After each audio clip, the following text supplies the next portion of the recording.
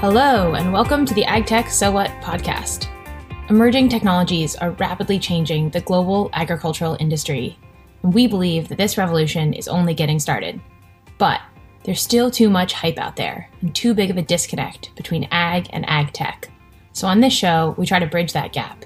In each episode, we bring you the story of a different innovator in agriculture, and try to find the place where ag and tech meet. I'm your host, Sarah Nolette.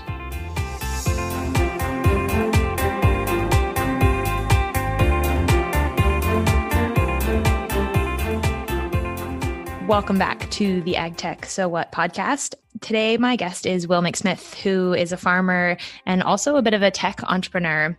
When we spoke, he was in the middle of joining Use, and it was a convenient excuse, I think, for him to come in and get out of the wind and have a chat with me. But I was really grateful for him to take a break and do that.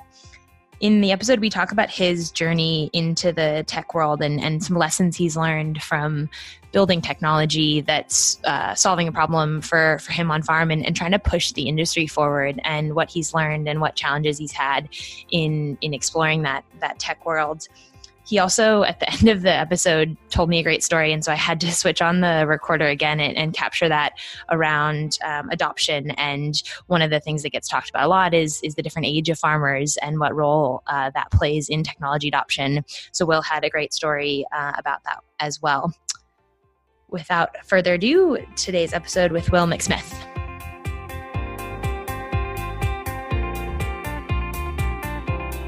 Hey, Will, welcome to the podcast. Thanks for joining us. Thank you. Thanks for having me. So I'd love to start with a little bit of your background and tell me a little bit about your farm. Okay, so I grew up here on family farm and went to school in Orange, and then I went over to Canada for a year and worked on a grain cropping property over there, and then came back and went to uni in Armidale and did a Bachelor of Agribusiness. And after that, I went up to Central Queensland and worked in a feedlot up there for AACO I did a couple of stints up there, and then came home for 6 months, I suppose, and then went back to Emerald and worked on a grains research project up there for 18 months, working for the Queensland DPI. And then after that, travelled for probably 8 months overseas, and then came back again home and have been home ever since. And we had leased some extra country when I came home then, and so yeah, I've been home probably for since probably 2009, I think. So yeah, nearly 10 years. All right. So a couple questions there. What did you do on the feedlot? What kind of jobs did you have? I did a stint on the livestock side, so the animal husbandry stuff, induction and pen riding, those sort of things, and then did a stint in the feed crew as well. So everything to do with preparing feeds to delivering them out. So yeah, it was a sort of, I think it was about a 20,000 head feedlot at the time there. So it was quite a big setup and quite interesting to see how it all was run. Yeah. When you were studying at UNE, did you know you kind of wanted to go into the feedlot world? Did you know you wanted to do stuff in sheep? Or was it kind of sounds like you've done some stuff in cropping as well. Like what were you certain of what you wanted to do, or were there's a bit of indecision along the way? I think there was plenty of indecision. I probably like a lot of young guys, the cropping side was more attractive maybe earlier on. We had a merino stud here at the time, and sheep certainly weren't really my interest then. So yeah, cropping's probably been a big interest, but that filled a gap in some uni holidays when we didn't have any crop to harvest. And then, I just found it quite interesting trying to maximise the outputs out of there by what they were doing with their controlled feeding. So it was interesting just to be part of that at the ground level, I suppose, and just get a bit of an understanding how the cattle side of things worked anyway. Yeah. Yeah. So tell me about controlled feeding. I mean, you know me a bit in my naive questions here. So what would the alternative be? Like just kind of putting stuff out there and not controlling amounts? Is that the kind of difference? I think they were playing around with timings a bit, and so it was bunker eating maybe, and then that was probably more just a management thing, trying to give as much feed out as possible without any wastage sort of thing. So you were managing what their estimated intake would be for a day and no more or no less type thing, but also just from a confined feeding point of view. So obviously higher cost having them on a total fed diet, so minimising the cost associated with that and maximising the output. So playing around with different feeds, but also just trying to, it's quite tight margins, I suppose. So it's making sure that everything's done as best as possible. Yeah. And is there kind of technology involved in that? Like how does that actually get done in practice? Are you like weighing it, or there digital stuff? Like how does that work? Yeah, so when I was there, they had just purchased, and this is a while ago now, I suppose, so I'm sure there's a lot more done in the cattle stuff since then, but they were using batch boxes then, so that was just an efficiency point of view for labour, but we were just feeding in trucks every day into bunks, and so the feed was prepared on a daily basis, steam flaked, so there's an efficiency in usage, I suppose, from managing the grain like that. But yeah, it was mainly about labour efficiencies, I suppose, that they were really trying to, I guess, get hold of at that point. Well, not mainly, but that's the part that I really saw. Like they were just trying to make it as fast as possible to do the job and get the most output from the cattle from what they were being fed. Yep. Interesting. And so you said some research in the grain space as well. What kind of research were you doing, or what kind of questions were you trying to answer? Yeah, so that was a local grains research project through Queensland DPI at the time, funded by GRDC. But it was a producer-driven group. I think there was 8 separate groups within central Queensland, and each sort of focus group, we would go to every few years, I think, and they would find the most relevant issues at the time, and then find a common theme amongst those groups, and then undertake trial work to help find solutions to those issues. So I was really producer driven, and I thought it was, I've kind of remembered that going forward in the stuff that we're doing now, that a lot of the big research stuff, while it's very interesting, there's probably a lot of more pressing issues sometimes that farmers sort of like to think, oh, I'd like that, but this is my bigger issue at the moment. So for them at a time, when I was up there, Feathertop Roads was a grass that started to become really difficult to control. And so out of nowhere, it became a real issue across all those groups. So we undertook trial work to, sort of help write a best management practice on how to best control that. So it was really, the producers were all seeing that issue. And so we tried to find a solution for them for that locally. And that it's not really an issue. It's not an issue at all where we are here. So it was really focused to Central Queensland and those guys up there, which was good because it helped. Quite quickly you could find this is the best way to deal with it, and we could move on from then.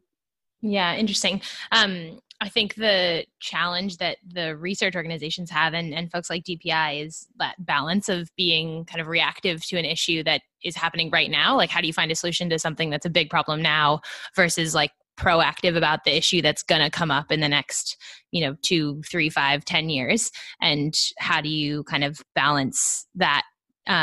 Like those different timelines? I imagine that's really hard to do, especially when something is pressing today. But if you don't kind of do the research for the bigger things that are coming down the track, then, you don't have those solutions when those things become issues. Yeah, definitely. I think I guess they both have to be run concurrently. while your pressing issue is this grass, you can't lose sight of that there are bigger picture issues that need to be maintained along the way too. So yeah, you don't want to get too focused on one particular weed for one particular area that is only around for one particular time in the year. So, and just completely write off everything else that's important. But yeah, there's the bigger issues that are definitely, you don't want to lose sight of some of those sorts of things. And I guess the trial work for them runs probably longer than some of the trial work we were doing on some of those shorter sort of issues. Yeah. So you've spent a bit of time in Canada, you said, and then traveled a bit as well. Any observations or anything you found interesting about different kind of production systems overseas versus Australia? Did you bring any learnings back or anything on the other side that you said, we're definitely not going to do that because we do it way better here? From the cropping side in Canada, it's just the thing that I found really interesting for them is they were just, when the window's open, it's flat out until it's done. And then when the next window opens, so if it was planting, as soon as you could get on the ground, you were going. It was such a short growing season from a time point of view, but long days. We were quite a long way north. So everything happened. Like you just finish sowing and turn around and spray everything. It's more staggered here and more controlled. But in saying that, I think we've gotten to the point now when you have to take the opportunities. For different reasons, our rainfall was a lot more limiting than what they had at the time up there. They had subsoil moisture coming out of winter, obviously, and so they would have good planting conditions as soon as they could get on the ground, whereas we've really got a timing still really crucial here for us, and making sure that as soon as the window's open for something, we need to be able to go. So if that means starting all the way back at harvest with residue management and making sure that we've got good ground cover and good water storage over our summer, so when I want to plant that crop, I can plant it, sort of thing. And within reason, obviously, if it doesn't rain, there's not a lot you can do, but giving yourself the best chance to get a crop away on time as soon as possible. Yeah, certainly that timeliness that they had such small windows to get things right, and so when they were going, everything had to be perfect. So it was quite interesting. It was just such a short period of time. It was from sort of I think it was late April, early May, and then sort of a month off in July, sort of thing, and then basically started harvest after that, and everything basically had to be done by, I think it was sort of late October, or you didn't get it off until the following year. So, which I think looks like this year they're having some trouble in the north. I think they're back on there now, but I saw some photos of canola in windrows that looked pretty covered in snow. So it didn't look fun. Yeah. And do you, when you say you saw some photos, was that on like social media? Like, do you kind of keep track of different farms overseas, or you have contacts there? Like, is that something you still kind of pay attention to on social media, or how do you do that? Yeah, I stay in touch with the guy I worked for over there, but also I'm new to Twitter, but I like seeing a lot of those guys seem to just, maybe they've got so much time in their machines, they sit on Twitter taking photos. But I do like seeing their crops are so different than what we grow here, a lot of corn and soybeans and stuff. So I find it quite interesting, and working out their yields and stuff for dry land sort of things. It blows me away what they can grow. Those North American guys can grow on dry land crops over there compared to what we could. So yeah. When they whinge about. Oh, go ahead. I just thought that I was watching some guys saying, "Oh, it's the driest year ever. We've only had 22 inches or something," and that was for their growing season. And I was thinking, 22, we're at like what, 6 maybe for the year? I don't know. So, yeah. Yeah, that's pretty crazy. I was gonna tease and ask if you're one of those guys that's on Twitter as like an anonymous bot or whatever that just follows people, but we don't actually know who you are and don't know that you're lurking around, or are you actually participating? I'm a participant. I'm more observer, but I think the more, especially with the work that we're doing now, needs to be like, I think it's interesting to be part of it and part of some of the conversations that go on yeah, I think from the most part, I see that it's quite interesting, the sharing of knowledge and people suggesting, oh, you know, someone poses a question and 20 random people answer it, and it's all different ways. Yeah, it's quite interesting. So I think I've only been on for about 2 months, so you can probably cut me some slack for being anonymous at the moment. All right, fair enough. So you mentioned a couple times what you guys are up to now, but tell us about that. Kind of what's keeping you busy these days? Where's your head at? Yeah, so I guess when I came home, we had a strong cropping focus, and last year our lease on a lot of the country we had ended, and we'd sort of been ramping up the livestock side again, our sheep side of things. So, and over that period of time, we'd been starting. Hamish, who's my business partner with Crown, he's an animal nutritionist, and I've constantly asking questions about what about this? Why not this? My sheep knowledge was pretty limited, and having a strong cropping focus, you have a really good handle on inputs and outputs to the dollar, to the egg, to the hectare, whatever it is, and year on year, a lot of data. And from our sheep side, which is mainly wool, is a lot of output data. Like, we measure a lot of things, measure as much as we can, but it's all output stuff. We don't really know, aside from our operating costs, what it costs to get that, and feed being a huge part of that. We're just making assumptions so we started to think about that and look into that a bit further, and which sort of led on to us building a facility here, I guess, over a 2-year period, which measures individual feed intake and live weight at the same time, and that's all real time. So every time an animal leaves the stall where they feed from, that piece of information gets sent to the cloud and allocated against that individual animal's tag number. So we're sort of playing in that feed efficiency conversion space at the moment, and for a few reasons. I mean, there's a few aspects to that. There's feed, I suppose, so there's looking at better ways or different types of feed to feed, and then there's the environmental side, which is what effect does shearing have on animal performance and intake, production, I suppose, and then or water or heat, and so we can look at cost benefits of ways to manage that. And then there's the genetic side, which is, okay, these animals are inherently more efficient, let's select for them and try to reduce, I guess, our inputs and whilst maintaining, or increasing our outputs, I guess. Right. So take me back to the, sort of seeing this problem or seeing that there wasn't enough data to drive some of these decisions. Like, that's makes sense that you might observe that given your background, but then the decision to go build a bunch of technology and a whole system to measure this stuff, like, how did you make that decision? I can imagine just saying, oh, like, I wish we knew it, or someone else should do it, or we'll see what kind of tech's out there. Like, why did you decide to build it all yourself? Yeah, well, I think the advent of GPS and smartphones sitting in tractors for as long as I was gives you plenty of time to be able to think about things and look at things.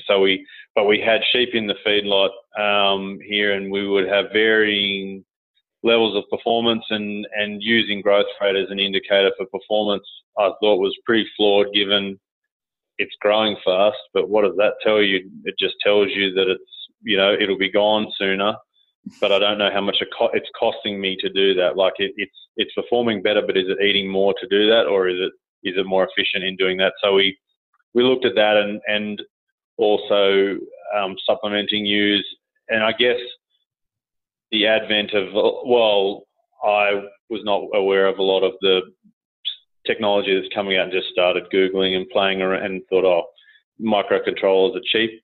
I'll buy some and see if I can hook something together that can measure these things. So I looked into some units for measuring feed efficiency and was blown away by the cost, and thought, nothing's going to get done if it's that expensive sort of thing to do it. So I hooked up some microcontrollers together and got the peripheral devices to do the basic job of what I was trying to do. So an animal's present, yes. Read its tag, yes. Measure the feed type thing. So we got the load cells and all those sort of things working, and then it got well beyond me, and we got a guy on board who sort of who managed to get that process functional for us. But I guess it really stems from the question that you have animals in a feedlot and you have no idea how much they're eating, and so what that cost of gain is. It's purely, you can do it as a mob base, but I wanted to know what the variation was within that, and whether some of those, we could select. I guess the bigger vision was, if I set up a feedlot and I could set parameters for cost of gain, that way it could be profitable every day of the year, regardless of feed costs. You might have less animals making the cut, but if I said, if an animal's in there, it has to be growing at 250 grams a day for turnover, and it has to be doing it at a conversion of less than 4:1, which at those parameters will make me $15 a head, $20 a head, whatever it is. But if you're comfortable with that profit margin per head, then you could comfortably finish lambs, a percentage of those lambs that went into the feedlot, and then ones that didn't make that cut went back out on grass, which was a lot cheaper to finish them, sort of thing. So it was just looking at trying to do that probably. And how's it going? Have you been able to kind of crack that nut? Do you get to just set the parameters and then go off and watch the magic work, or is it still a bit of a work in progress? Yeah, so the idea was good. It's turned probably. So the system we've got up there at the moment's got 500 head capacity, 80 individual stalls in 4 pens. At the moment, we can split it up to 8 pens, but I think the cost of building that system at the moment probably outweighs the benefits gained from being able to make a bigger margin per head by selecting those animals. So until we can sort of get that system cost down a little bit, it'll probably be more research focused at the moment. But it's certainly currently, as it is, we could do what I'd set out to do, but I don't think the benefits of pure feedlotting at the moment would justify having such an expensive system there. Yeah. And do you think that if you, like you mentioned, getting a guy in to help you, could you build it cheaper? Is it a expertise thing? If you had sold this idea or concept to a company that was expert in hardware and software, do you think it would make the difference? Or is it more just that the value proposition just really isn't there from an economic standpoint yet? It's probably a bit of both there.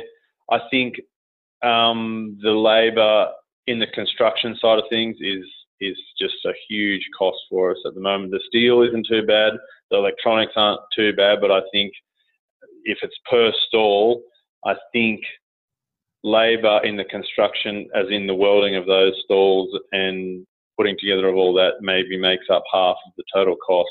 So, and that leaves you with steel, fencing, electronics, power.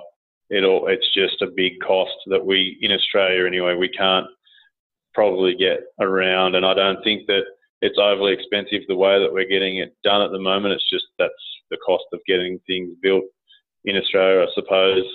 So potentially, if it was built on a larger scale, we've run some scenarios now after having put bigger numbers of sheep through and getting a better understanding of what the breakup is of animals that would make the cut and whether that's enough to justify the expense. And it's probably close. I guess the unknown is how much cheaper could we build it if it was built overseas, probably, which is a bit of a shame to have to do that potentially. But end of the day, if you could make it a lot more viable, then it'd be, there's so much information that can get captured along the way too, which benefits other things as Yeah, well. that's what I was going to Yeah. ask about. Like, have you talked to other producers or studs or others that would want to kind of use this in different ways, like for the data, or you mentioned genetics? Like, are there other kind of ways that you could use this system to help people out, and maybe there's a business model in there for you? Is that something you've looked at? Yeah, so probably currently at the moment there's a few different avenues of interest. There's feed companies who are looking at testing their products and variations of their own products and competitors, I guess. So and so looking at performance, improving. We've just done a trial for a feed company comparing two products. So yeah, there's certainly some R&D stuff from the feed company side, looking at improving performance. And then there's a lot of interest at the moment with the genetic side, so either from breed societies or sire evaluation sites, looking at the feed efficiency side of things, and starting to gather some sort of benchmarking data, I guess, to look at, well, where are we now and what does it mean, sort of thing. So if I take it from a merino point of view, if I went and selected, or if I collected information on feed efficiency of my ewes, where does that sit for me, given that, or who am I comparing against, which is probably nobody at the moment. But if we can do some sire evaluation sites and we get a lot of different sires from a lot of different parts around the country, then you can start to get some data to go, okay, well, my sheep sit at this compared to this person. And so we can then start to build a database that then gives people more incentive to use it from a genetic point of view too. And I guess there's a little bit of an issue in the fact that it's just another trait that needs to be measured along with a lot of them. And so it's not something that you'll purely select for. And then that becomes quite expensive trait to measure. And how is that cost benefit weighed up as well compared to something like, say, fleece weight or micron, which can be tested really cheaply compared to feed efficiency, I suppose. Yeah. Interesting. So there's a lot of startups and tech companies looking at the kind of individual animal measurement. And I'm curious, like, if are there other things out there that you've seen that kind of look good that you could partner with, work with, or, I mean, you've obviously know the industry and are a producer yourself. And so you've gone on this journey of really knowing and understanding the problem, whereas some of these startups maybe don't know the problem as well. Is there stuff out there that's kind of targeting this area but missing the mark? Just too early to tell? Like, what's the kind of broader tech, I guess, landscape of solutions in this space? And is there anything kind of interest? Yeah, I think there's a lot out there at the moment. In terms, well, I guess there's a lot of software stuff being done, and that I find that really hard to know which one would suit me the best from a data capture point of view, I suppose. In terms of management stuff, I guess that falls back under, and I guess it's only as good as the data you collect, and I'm probably not the best person at manually collecting a lot of data. So if it was automatically collected, then that can become quite useful. So then that comes back to the devices that can do that sort of stuff for you. And so some of the things we've seen may be based around cameras and using cameras more than just an image, using them to do more detailed work, I suppose. Maybe we can ground truth them through our facility. So if they're asking questions about animal behaviour or something, and you use the camera, and then we can actually track that actual animal performance, which then you may be able to use cameras to detect animal behaviour and say, okay, an animal that behaves like this generally performs like this. And maybe it's just an idea, but maybe some of those things that are being presented can be ground truth in the facility like we've got. But we're sort of in the process of expanding the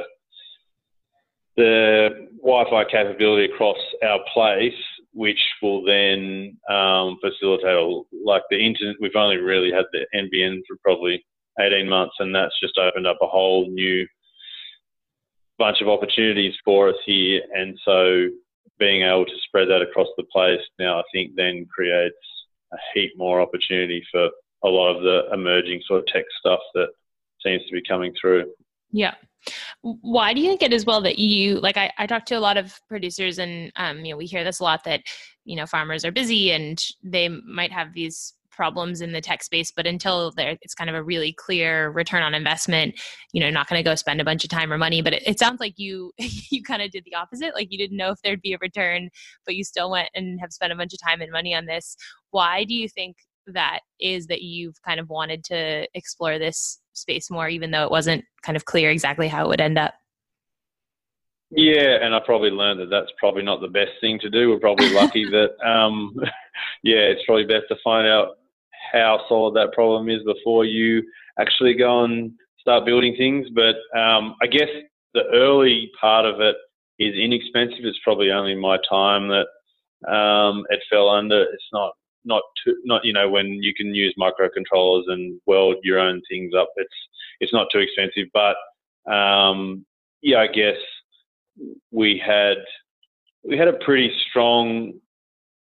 I guess we're relatively confident that it's an issue that needs some answers to, and if we could, I guess, just build something small to give us some data to then know whether. So we built a system that was 5 stalls, which is we basically put about 5 sheep per stall.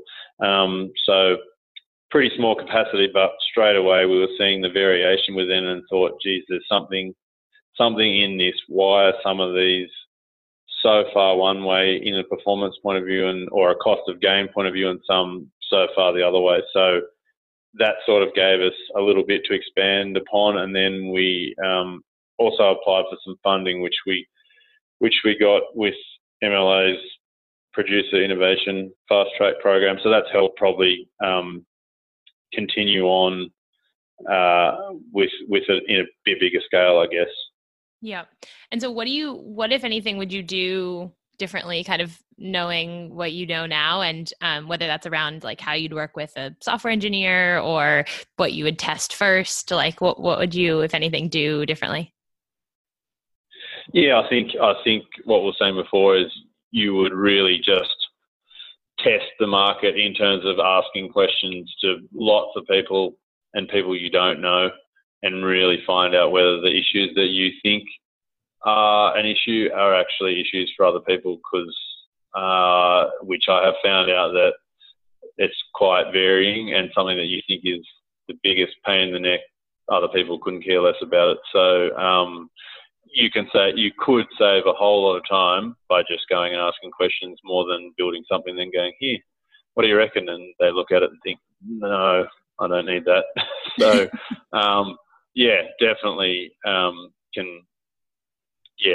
just going out to people and just chatting with them. I mean, I think we probably talk to like-minded people, so you all discuss the same sort of issues, but it's within a closed, a small group, I suppose, so you don't really understand how big an issue that is, and then in different locations, like geographic locations, I suppose, as well. Yeah. Yeah, interesting. And so you've also, this is potentially kind of a new business, right? This is Crown as opposed to the farm. And you mentioned Hamish, your business partner, and another kind of engineer that's working with you. Is what's the team dynamic like in that it's not a farming business? It's kind of uncertain and things are changing, and different kinds of funding. What has it been like to kind of work in that space and have a team kind of moving in the same or different directions, managing a software engineer? How have you found that? Yeah, it's been interesting and completely different than what a family farm operates like. And I'm pretty autonomous, I suppose. It's just me and my father, and we just both know what needs to be done. And so that's been a pretty big learning curve. Probably communication's been a big thing too. But Hamish and I have been friends for a long time as well, and we both got probably different skill sets. His expertise sort of lies in the animal nutrition side and the data side of things. So it really helped I'd come up with weird ideas, and he'd either say, no, that's been done, or no, that's not the issue, this is the issue, sort of thing. So it was really helpful to go, what about this? What about this? And then have somebody to sound off who actually, knew a lot more about animal nutrition and probably the sheep industry in general than I did anyway. So he's very strict on the data side of things, and I'm probably, I like building things, and so we both built them together in the end, I suppose. But I had the sheep and the space and to muck around with it in the early days. So it's probably worked quite well that we're different skill sets, but it probably matches up quite well. Yeah. So when you think forward here, I don't know, 10 years or whatever, well, are you still, does this business exist and you're working on it? Have you started a different tech business? Are you done with tech, businesses entirely? Like, what do you see for the future in this space? No, I think it's been really interesting because it's something that I knew nothing about, and so being involved with sort of this and the MLA stuff has been so. I think that I've learned a lot about hardware versus software and where the value lies and what is scalable and what's not scalable, and so I'm definitely just as interested in the tech side of things as I was before. I'm probably a bit more skeptical now and take my time to evaluate whether I need things or not, instead of just buying them and finding out that wasn't what I wanted. And also, I think at the end of the day, what we have at the moment is really useful for this point in time, but with the technologies that are evolving, it will probably be superseded by something else. So it's a matter of being involved with that, using that to maybe ground truth the next thing that does it faster, cheaper, and making it more available to producers. Because at the scale that we're at and the cost that we're at, it's good to build some data, but I'd like it to be just as widely used as any other trait, and so we probably need to come to another solution that can find those answers for us a lot cheaper and easier, I guess. Just thinking about tech adoption and how that relates to farmers, I suppose there's an aging population of farmers, or there's a lot of older guys that are farming and so if I use my father as an example, he's very interested in the tech side and watching what we can do here and what we measure and how we can compare things. But it's just that it moves so fast that it's hard for them to keep up when, maybe getting some guys to use a smartphone is enough sort of thing. So it's just that even for myself, and probably the Twitter thing's a good example, being every generation that is below you are so much more computer savvy and tech savvy than the one probably that goes before them. So I think it's probably making it user friendly as possible, or you're lucky, I guess, if a farmer has a younger son who can embrace it, understands it a lot easier and can take it on. Because I don't think it's that potentially that they don't want it or don't like it. It's just how can they place it and be confident in using it, I suppose. Yeah, I think that confidence point is such an important one, because what I've seen or found is people getting like they can't even start, or they don't want to start. And so you really don't even have a way to have that conversation where it's like, this could do this, or it could do this, or how do we work on it? It's like, nah, I'm not tech savvy. Like, I don't even want to try. And I think that down to kind of confidence to have a go, and that you have enough base knowledge in how the smartphone works or how the software works or whatever, that you are willing to tinker around. Yeah. And I think once they start, if it starts with the smartphone, and I guess phone service is probably an issue in a lot of areas too, but provided you've got reasonable phone service, then I think once they get a handle on the smartphone, then you can step things up a little bit and continue on. So I don't think that they're not capable. It's just finding somewhere for them to start and be able to then, take the steps to go, okay, I can do that. Now I'll do this, and now I can use that to do that. So it's just building from the beginning and being able to understand how it all works, getting the confidence to use it, and then moving to the next thing. Do you think that people would be interested in, like, some of these older farmers would be interested in like a tech class? Like, is there enough desire to learn about this stuff that they would actually kind of come learn about it? Or because I'm thinking about it from the startup perspective, where if you have to build this software and then you're trying to get users on board and you want to get feedback, and it's like, well, first they have to learn how to use the smartphone and then they got to get the internet. And like, it's like, oh my God, I just go do something else. Like, it's just too hard. I'm wondering, is there like anything to kind of help, I guess, make this go faster? Or is it that the products just aren't good enough yet that no one's going to go spend time learning how to do it until it's like, I need to get this app because it's so good? Yeah, well, I think it's probably a matter of, one, finding the really big issues, like the main big issues that people, and maybe if it's just day-to-day data recording that, quite simple to do once you get a handle on it, and that's, comes with a smartphone. So if it's as simple as that, I'm sure that you can then take it on. And it's the things that we use all the time too. So from a sheep point of view here, we use like an auto drafter, which collects a lot of information. So we've got an app that our sheep yards are connected via Wi-Fi. So as soon as we've finished, say, weighing a mob of sheep, that automatically gets emailed back to the office so that I can then go and analyse that data. So they're not overly complex things to do, and I'm sure that they'd find them quite easily tied in with what they do, as long as it's, somebody just took the time to show them how they did it. And because they're such repetitive tasks, so once you do it a few times, then you're doing the same thing every time, it becomes a lot easier.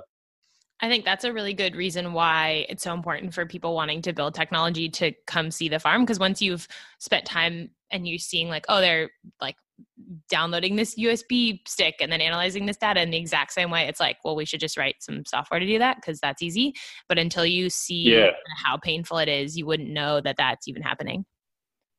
Yep. Yeah, for sure. Yeah. If you can just make that data transition a lot more seamless, then it makes it, not so clunky that I've got to plug the USB into this one, then I've got to walk back to the house, and then I've got to plug it into the computer there, and then that doesn't work. So, if that data collection side of things is a lot more seamless, it would make it, I think it would make the uptake maybe a lot more. And the same from the cropping side, we had, we were collecting yield data all the time, but it's, what do you do with that information right. later on? So I'm sure a lot of older guys drive headers and collect a lot of yield data, and it's just sitting on the storage of the header going, I'm not sure where to use that sort of thing. So yeah, I think that's it's a joke that gets told. It's like there's a lot of uptake of technology, but not a lot of kind of value coming from it, especially in cases like that where,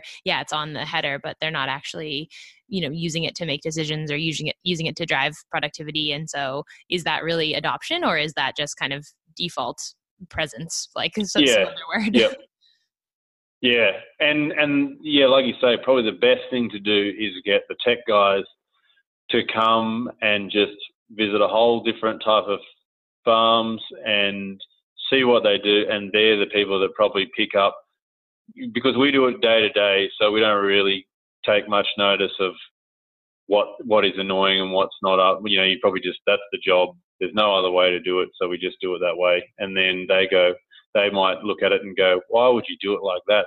When you can do it like this, and you go, and so, the best thing, is probably for them to see it, and then they can make that process a lot easier. Yeah. Well, that sounds like a really good kind of call to action here for anyone listening to the podcast, that if they have some ideas for work in this space, it sounds like you're pretty open to collaboration or, finding ways to get more data and experiment in different ways with the tech you've already built and the setup you guys already have. So where can people find you? How can they get in touch with you, or how can they learn more about what you're doing?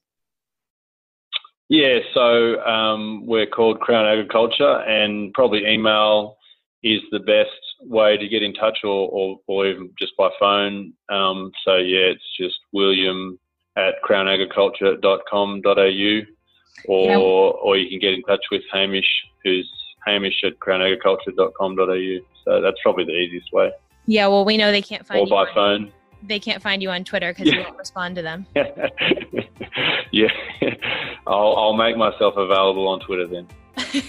Good. Well, that's the win out of today then. No, I'm just kidding. Yeah. Will, thanks so much for joining us. Really fascinating. Love what you guys are up to. And hopefully some collaborations can come out of this. I think you guys have built a really strong base here. Lots of lessons learned for others thinking about kind of going on a similar journey. So hopefully there's some value there, and looking forward to seeing how the system turns out and what kinds of other businesses you guys can hopefully make work. Yeah, thanks for having me.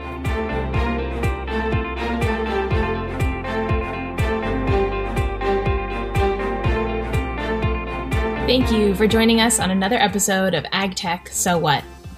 You can stay up to date with the latest episodes and news at agtechsowhat.com.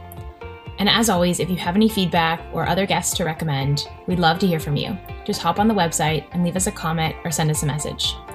Finally, if you like what you're hearing, and we hope you do, please share the podcast with a friend or leave us a review on iTunes or wherever you get your podcasts. Thanks again for listening. Catch you next time.